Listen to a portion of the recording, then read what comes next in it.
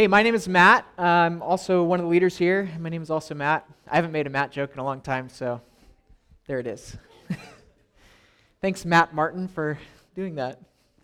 Yeah. We're super glad that you're here with us this morning. We have a big piece of text to go through, so we are going to pray and just jump right into the text. If you have a Bible with you, go ahead and turn to Matthew chapter 11. And before we start reading, we are going to pray. God, we come to you this morning and ask for you to be present with us as we read the text. We acknowledge that what we're about to read about happened thousands of years ago, and it meant something when you talked to your disciples and you talked to the crowds, and that was important. And we also acknowledge that the text that's been passed down to us is for us. There's not only something in it for the original audience, but there's something in it for us this morning. And I pray that through your Spirit, you would help it make sense to us.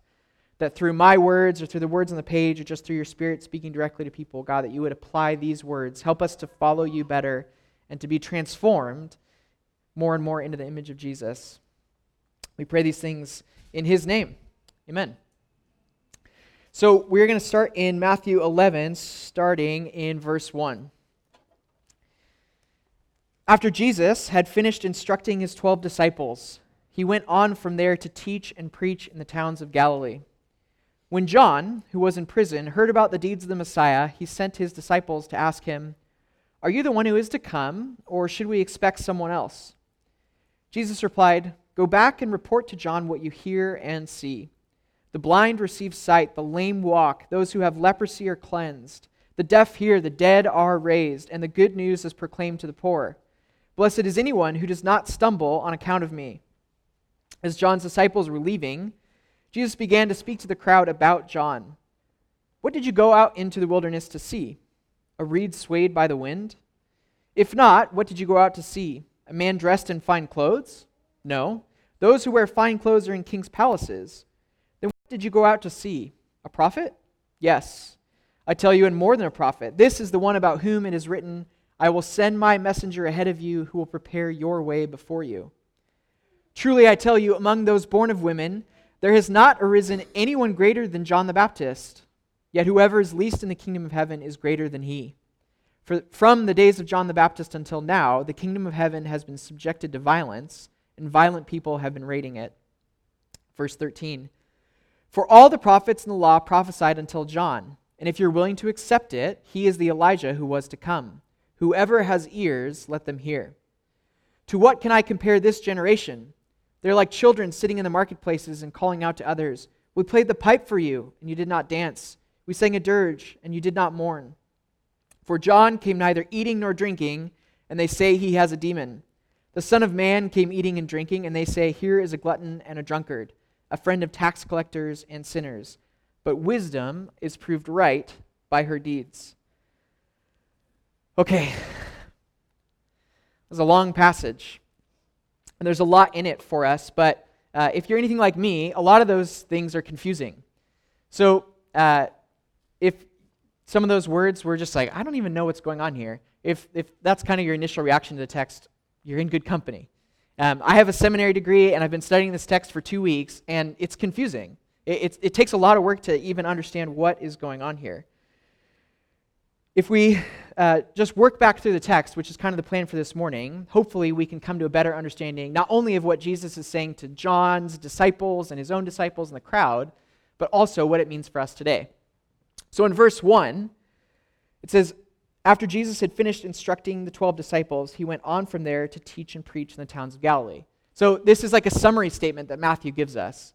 It's pointing us back to what we have been talking about over the last 2 weeks. It's really Jesus' marketing strategy for the kingdom. It's the sort of the stuff that you would put on the billboards.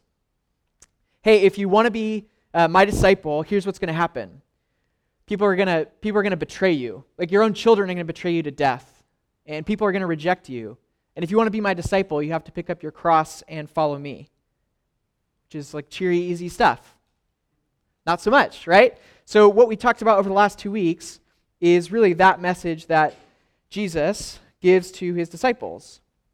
And then in verse 2, we get this really interesting episode. It says, When John, who was in prison, heard about the deeds of the Messiah, he sent his disciples to ask him, "Are you the one who is to come, or should we expect someone else?" So what's going on here? Well, if you remember John, it's John the Baptist. And in Matthew 3 is where we did read about this probably months ago. But John the Baptist was a preacher out in the wilderness, think the desert. And John's message was essentially one of repent. I mean, that was how his teaching was summarized. In Matthew 3:1, this is what we get. Maybe. There we go. So in those days, John the Baptist came preaching in the wilderness of Judea and saying, "Repent, for the kingdom of heaven has come near." So there's this guy John, he's in the wilderness, and he preaches a message of repentance. He also says some pretty abrasive things towards the religious establishment. And John also had disciples who fasted, and he taught them how to pray. And that will be important as we work through this text. But John was a teacher just like Jesus, who had his own disciples, his own followers, his own apprentices. And John taught them how to fast and pray. In Luke 11, Jesus' disciples come to him and say, "Hey, teach us to pray just like John taught his disciples to pray." There's also this episode in Luke 5:35 where the Pharisees come to Jesus and they say, "John's disciples often fast and pray, and so do the disciples of the Pharisees, but yours go on eating and drinking." So John taught his followers a specific way of relating to God, a specific spirituality. And so thinking about it all together, John was a prophet, calling people to repent. And he was a teacher that had this significant following. And we also know that family-wise, John was the descendant of a guy named Zechariah, who was a priest, and he was also Jesus' cousin. And what we get, if we were to go back and read Matthew 3, is this episode where Jesus actually goes out into the wilderness to be baptized by John. And John says about Jesus, "Hey, there's one coming whose sandal I'm not even worthy to carry." There's one coming who is so much greater, so much more important, that I'm not even worthy to carry his sandal. And then when Jesus comes into the Jordan to be baptized by John, John says, "Why are you coming to me to be baptized? I need to be baptized by you." So if we were to go back and read Matthew 3, John recognizes who Jesus is from the outset. Not only as a family member, but for Jesus' greatness, for his importance, for his status as the Messiah. It's really clear in Matthew 3. And here in Matthew 11 is really where the confusion sets in. Because John had recognized Jesus as the Messiah. He's the promised Messiah. He's recognized his greatness. He knows that the Messiah has come to set the world right, to do away with sin and evil and wickedness in the world, to remake all of creation. The Messiah was coming to judge and to restore Israel. That's what John knew. The Messiah is here. And then later, John gets thrown into jail. And John is in jail. And in verse 2, he hears about the sorts of stuff that Jesus is doing. And he sends his disciples to ask a question. "Are you the one who is to come, or should we wait for someone else?" Did I do something wrong? Jesus, did you forget about me in the jail? Did I miss it? What's going on here? I know you're the Messiah, but why am I stuck in this jail cell? Are you the Messiah? Maybe we should wait for someone else. Maybe I got that wrong. And so John sends his disciples to Jesus to ask, "Hey, are you the one, or should we wait for someone else? Did we get this right? You're the Messiah, right?" And Jesus responds, "Go and tell John what you see and hear." And then Jesus lists it all off. The blind receive sight, the lame walk, the lepers are cleansed, the deaf hear, the dead are raised, and the good news was proclaimed to the poor. Don't just take my yes or no for it, but look at what's going on around you. Look at what's happening. And for us, we read something like that and we go, "Oh, it's pretty cool stuff that Jesus is doing." But there's layers here. There's tons of layers here. Because what Jesus is pointing to is his fulfillment of the prophecies about Messiah. So one example of that is in Isaiah 35. Isaiah 35, 5 through 6 says almost the exact same things. "Then will the eyes of the blind be opened, and the ears of the deaf unstopped.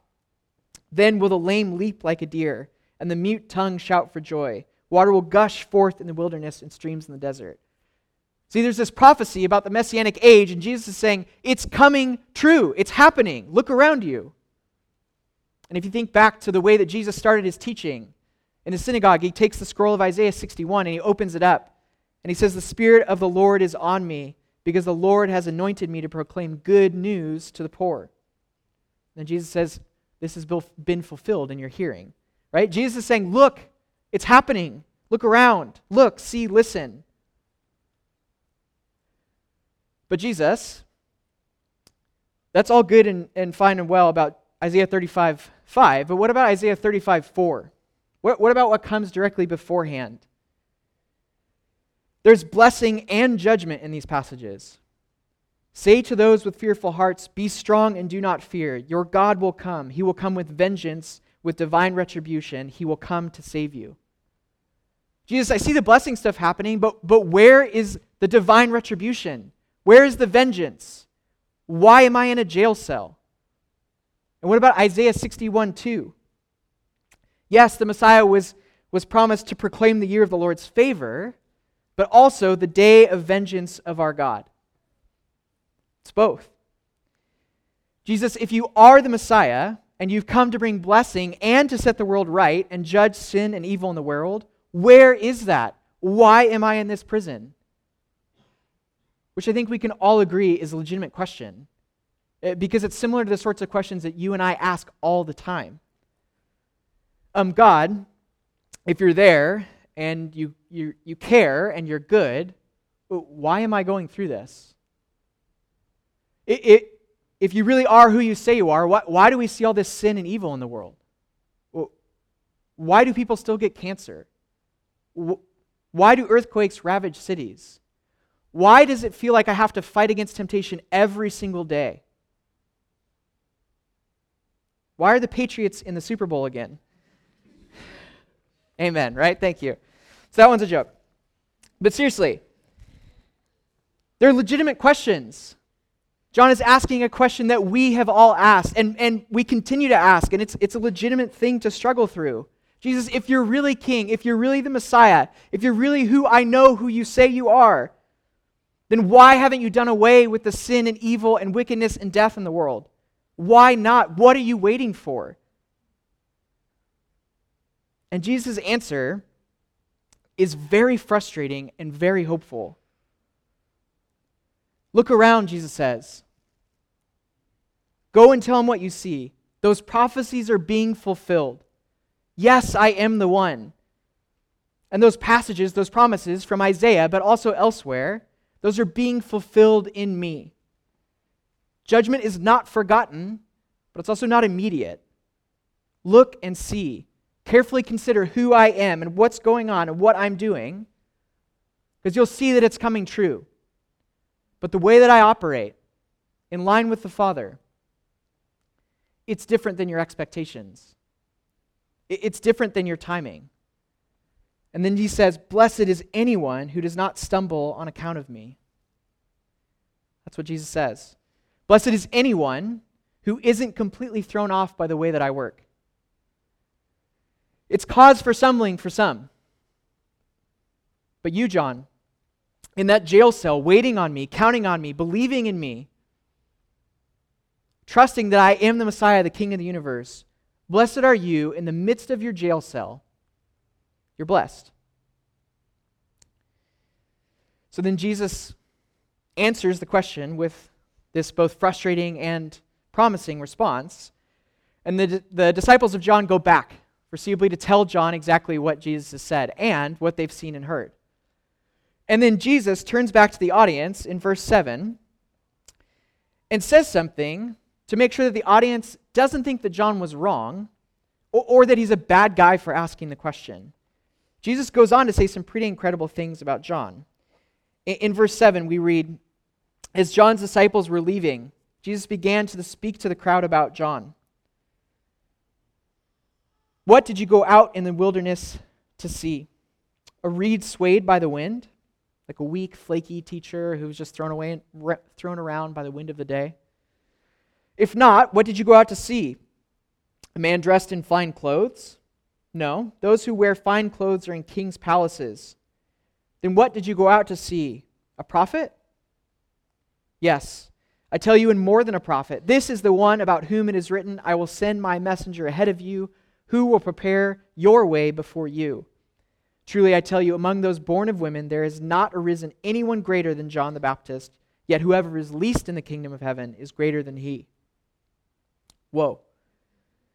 So John himself had this significant role in God's plan for the cosmos. John himself is the fulfillment of prophecy.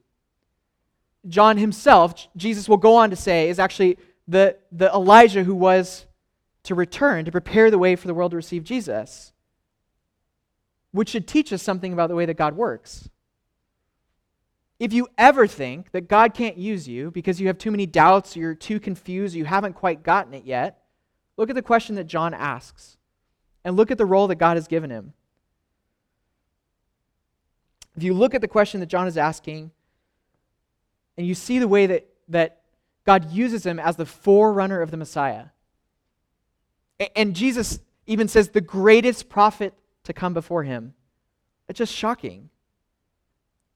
And then Jesus pivots for an aside, which I think is really important for you and I today.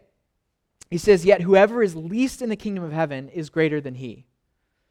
An age is coming, Jesus says, as my kingdom breaks into the world, that people will enter it for real. And the least of the people in that kingdom are even greater than John.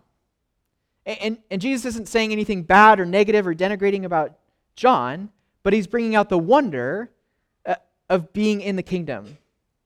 Great though he was, John belonged to an old order of things. John pointed people forward towards Jesus. And then once Jesus is on the scene and he gives his Spirit, a whole new order has come about. And Jesus points out in this statement the true privilege, the true wonder, the true greatness of being brought into the kingdom. There's another interesting thing in this passage that I want to point out. It's kind of a aside, but I think it's really important. If you notice, Jesus quotes from the Old Testament here. Or at least he sort of quotes from the Old Testament. He's quoting Malachi 3:1. But strictly speaking, Malachi 3:1 says this, I will send my messenger who will prepare the way before me. That's what Malachi 3:1 says about the Elijah who was to come before the Messiah. But look at the way that Jesus actually quotes it.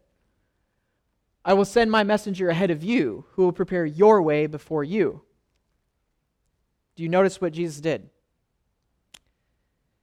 In a prophecy that was originally in the first person, as Yahweh, God, is speaking, who will prepare the way before me, when Jesus quotes it, he puts himself in there. Like a conversation within the Trinity. It's this little picture that we get. I will send my messenger ahead of you who will prepare your way before you.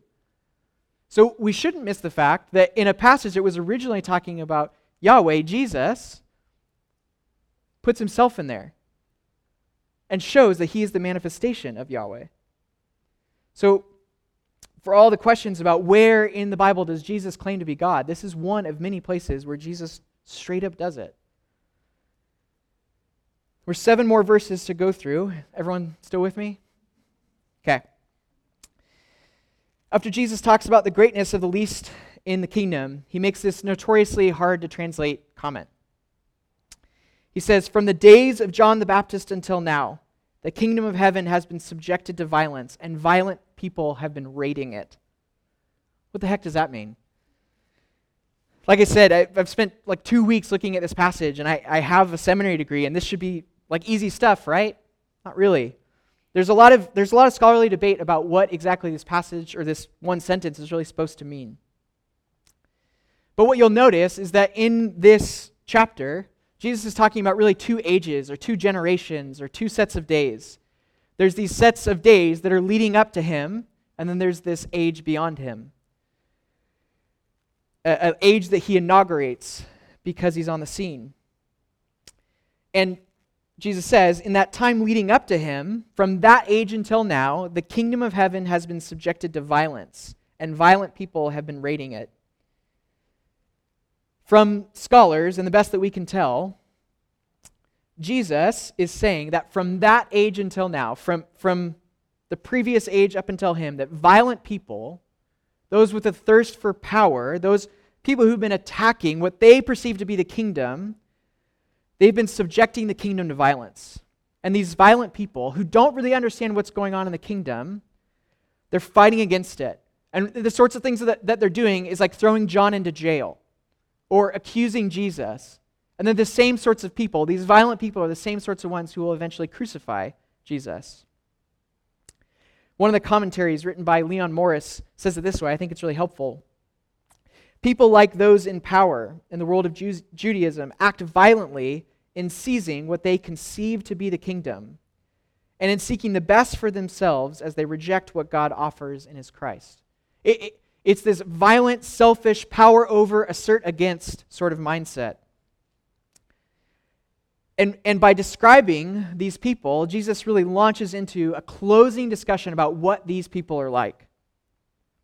And what these people are like who imprisoned John. So he even goes back to talk about John again. If we pick up again in verse 13. For all the prophets in the law prophesied until John. And if you are willing to accept it, he is the Elijah who was to come. Whoever has ears, let them hear. To what can I compare this generation? They are like children sitting in the marketplaces and calling out to others. We played the pipe for you, and you did not dance. We sang a dirge, and you did not mourn. For John came neither eating nor drinking, and they say he has a demon. The Son of Man came eating and drinking, and they say, here is a glutton and a drunkard, a friend of tax collectors and sinners. But wisdom is proved right by her deeds. So Jesus is saying, what are the people of this age like? What are the people of these days? What are the leaders who've imprisoned John, these violent people who are accusing me and who will eventually crucify me? What are they like? He says they're like children in a marketplace. And they play a dancing song, and they get mad at you because you don't dance. And they sing a dirge, which can also be translated, and no lie, what I did was in Microsoft Word, you can do a synonym tool, and the synonyms that it gave me were elegy and requiem. So that should be helpful for everyone. They sing a dirge, which is a sad song, and they get mad at you because you won't mourn. These people get mad because they do something and they can't elicit a response in you. They desire to control. Heck, Jesus goes on, they're so backwards that John came neither eating nor drinking, and they accused him of having a demon. So if you remember earlier, John was an ascetic.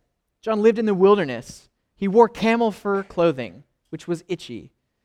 And he ate locusts, and he taught his disciples to fast. That was like a key part of their spirituality. So John came neither eating and drinking, and they accused him of having a demon. Jesus, on the other hand, he calls himself the Son of Man. He came eating and drinking. He's not an ascetic. And you know what? They accused him too.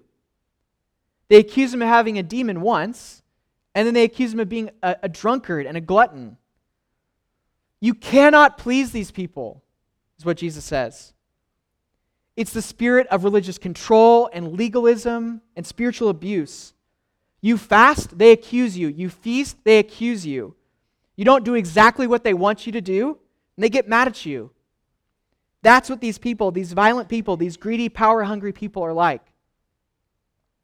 And it reveals the lens through which these people, this generation, viewed others. You can't be right. You can't be right. We played the music and you didn't dance. We wanted you to be sad and you wouldn't mourn. Why won't you do exactly what we want you to? Why won't you just cooperate with us? Another part of this commentary that I thought was really helpful, Leon Morris says again, his opponents evidently reasoned. This is Jesus' opponents. You can know a man by the company he keeps. Thus the people rejected John because he was an ascetic, and Jesus because he was not. There was no logic, no reasonableness in their position. They would neither repent with John nor rejoice with Jesus. Filson, and he's just talking about another author, speaks of a comfortable evasion of God's urgent claim. And that sums it up. They did not want to reckon with God's claim, and they manufactured reasons for passing it by. But wisdom is proved right by her deeds. That's what Jesus says at the very end of the passage. But wisdom is proved right by her deeds. Just look at the deeds. Look at what John has done. Look at what I am doing. Look at what my disciples do. Look at the sorts of things that happen. Because that validates and vindicates the message and the people involved. And that, Jesus brings us back full circle to verses 2 through 6. Because John sends his disciples, hey, I know who Jesus is, but I'm confused. Why isn't the judgment happening? Why are some captives being set free and I am in jail? Why is this happening? What is going on here? And Jesus says, look at the deeds and go back and tell John what you see and hear. So John comes to Jesus, or rather sends his disciples to Jesus with his doubt and his concern and his confusion and says, hey, what am I supposed to do? Should we wait? What's going on? But then there's this other set of people, these violent, power-hungry people who try to seize what they perceive to be the kingdom. And they subject it to violence, and they accuse John for fasting, and then accuse Jesus for eating with tax collectors and sinners. They're the exact same sorts of people who say, why won't you do exactly what we want you to do? You must be wrong, you must be sinful, you must be in league with Satan. And to them, Jesus says, the last verse in the text, wisdom is proved right or vindicated by her deeds.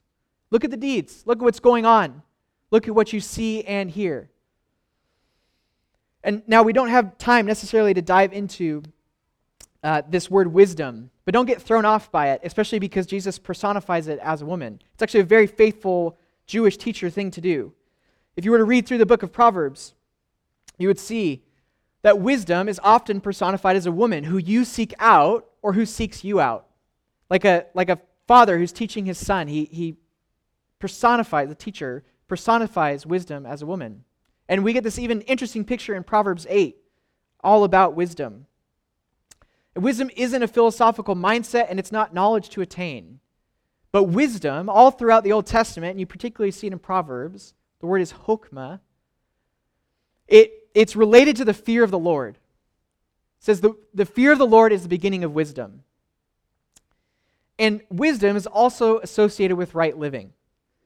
And to really sum it up in short, wisdom is all about having a right view of who God is and a right view of how to live in his world. So wisdom, Jesus says, truth, Jesus says, is validated, it's proved, it's vindicated by the deeds. But you have to have eyes to see. You have to have ears to hear. Because if you don't, you're going to look at the deeds, you're going to say, he has a demon. He's a friend of tax collectors and sinners, and you're just going to dismiss it.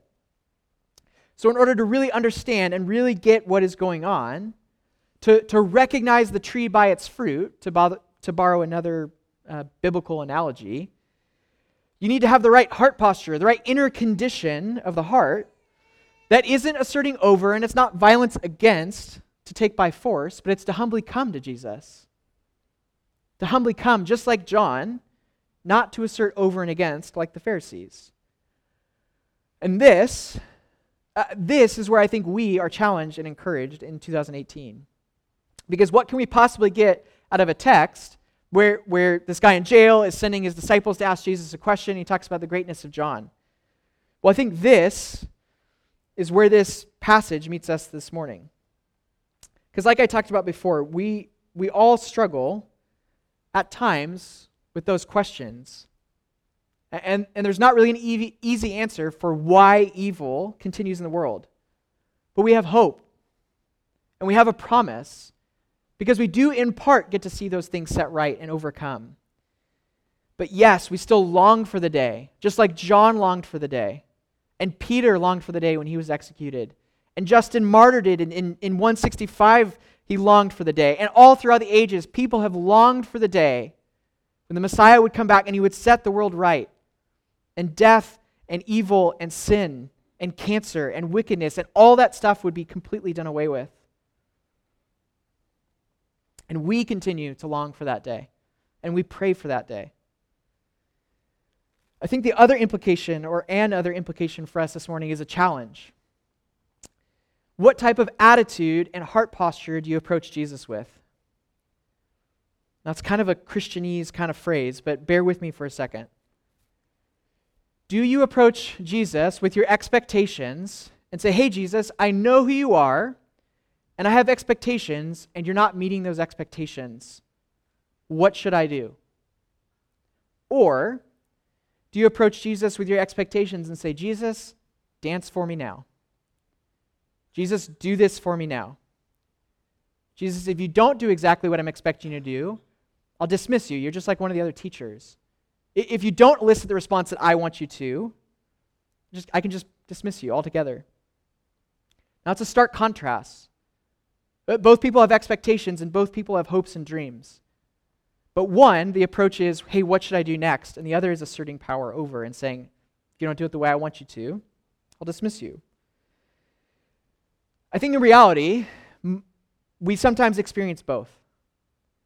And probably most of the time we do pretty good, right? We trust Jesus even when it doesn't make sense. We hold to our allegiance, even in the confusion. But sometimes Jesus goes way too far beyond the boundaries. And we're tempted to not necessarily be angry, just outright and yell at him, though we might. It's more common for us to just grow bitter and frustrated.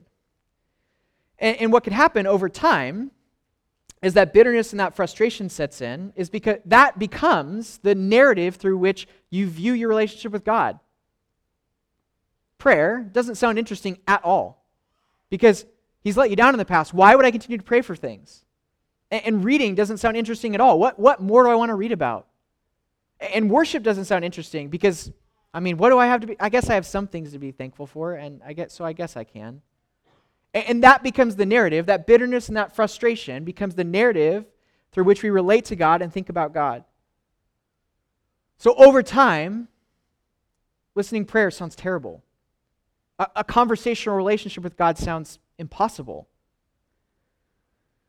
And just like any human relationship, when you have missed expectations and that bitterness and that frustration sets in, just like in any human relationship where you get to that point, it's really hard to heal from it.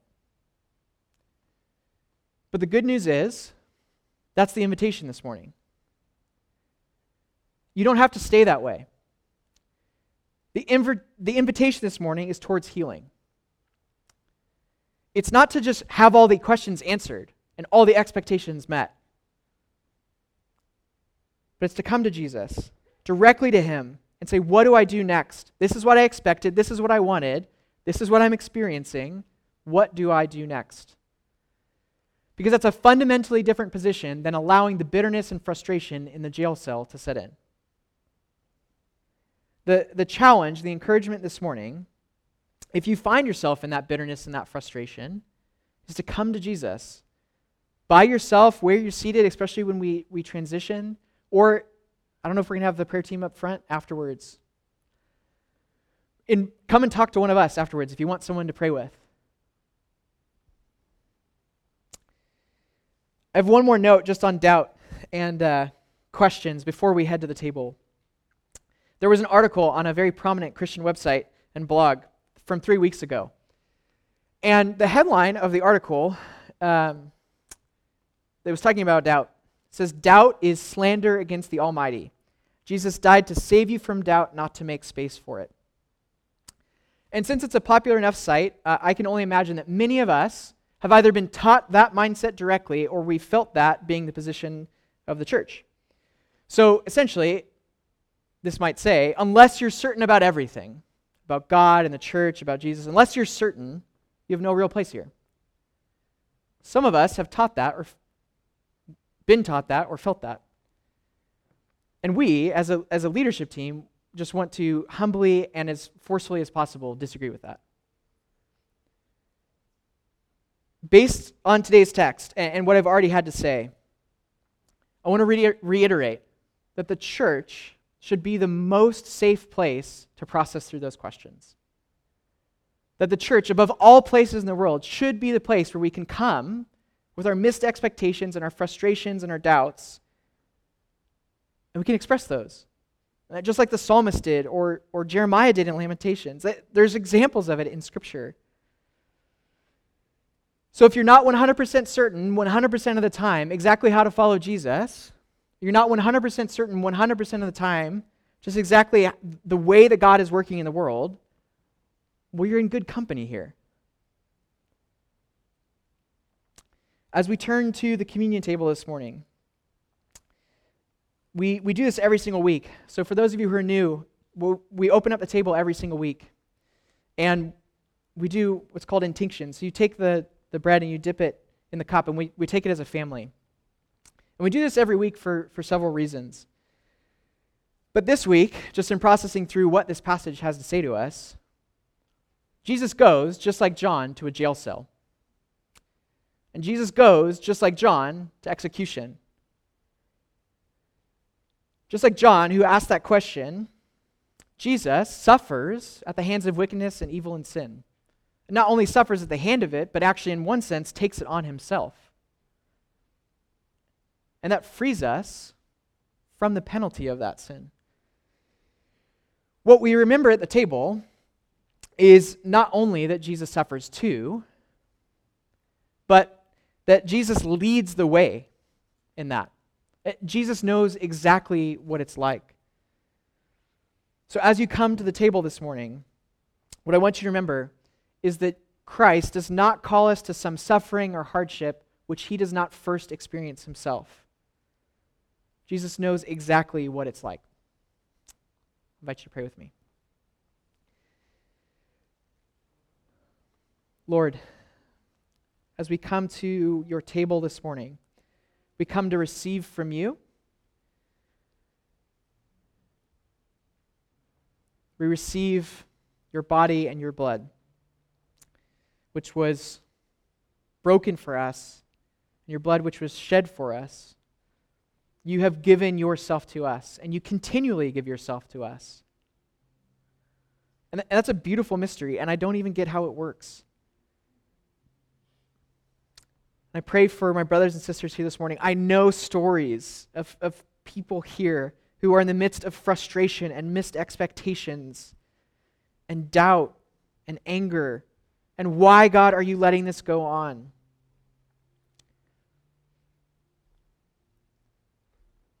God, I hope that through your Spirit this morning you would actually speak to us and teach us to show us what is going on.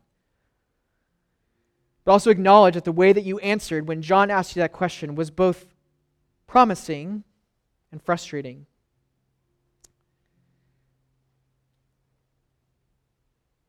But we want to humbly come to you and ask what to do next. We don't want to assert over and against. We don't want to be the types of people who just say, if you don't do it the way I want you to, we reject you, or we dismiss you, or we grow bitter and angry against you. We want to be people who come to you and ask, where should we go from here? So God, this morning as we come to the tables and as we pray and as we worship you, God, would you speak to us about what we should do next? We pray these things in Jesus' name. Amen.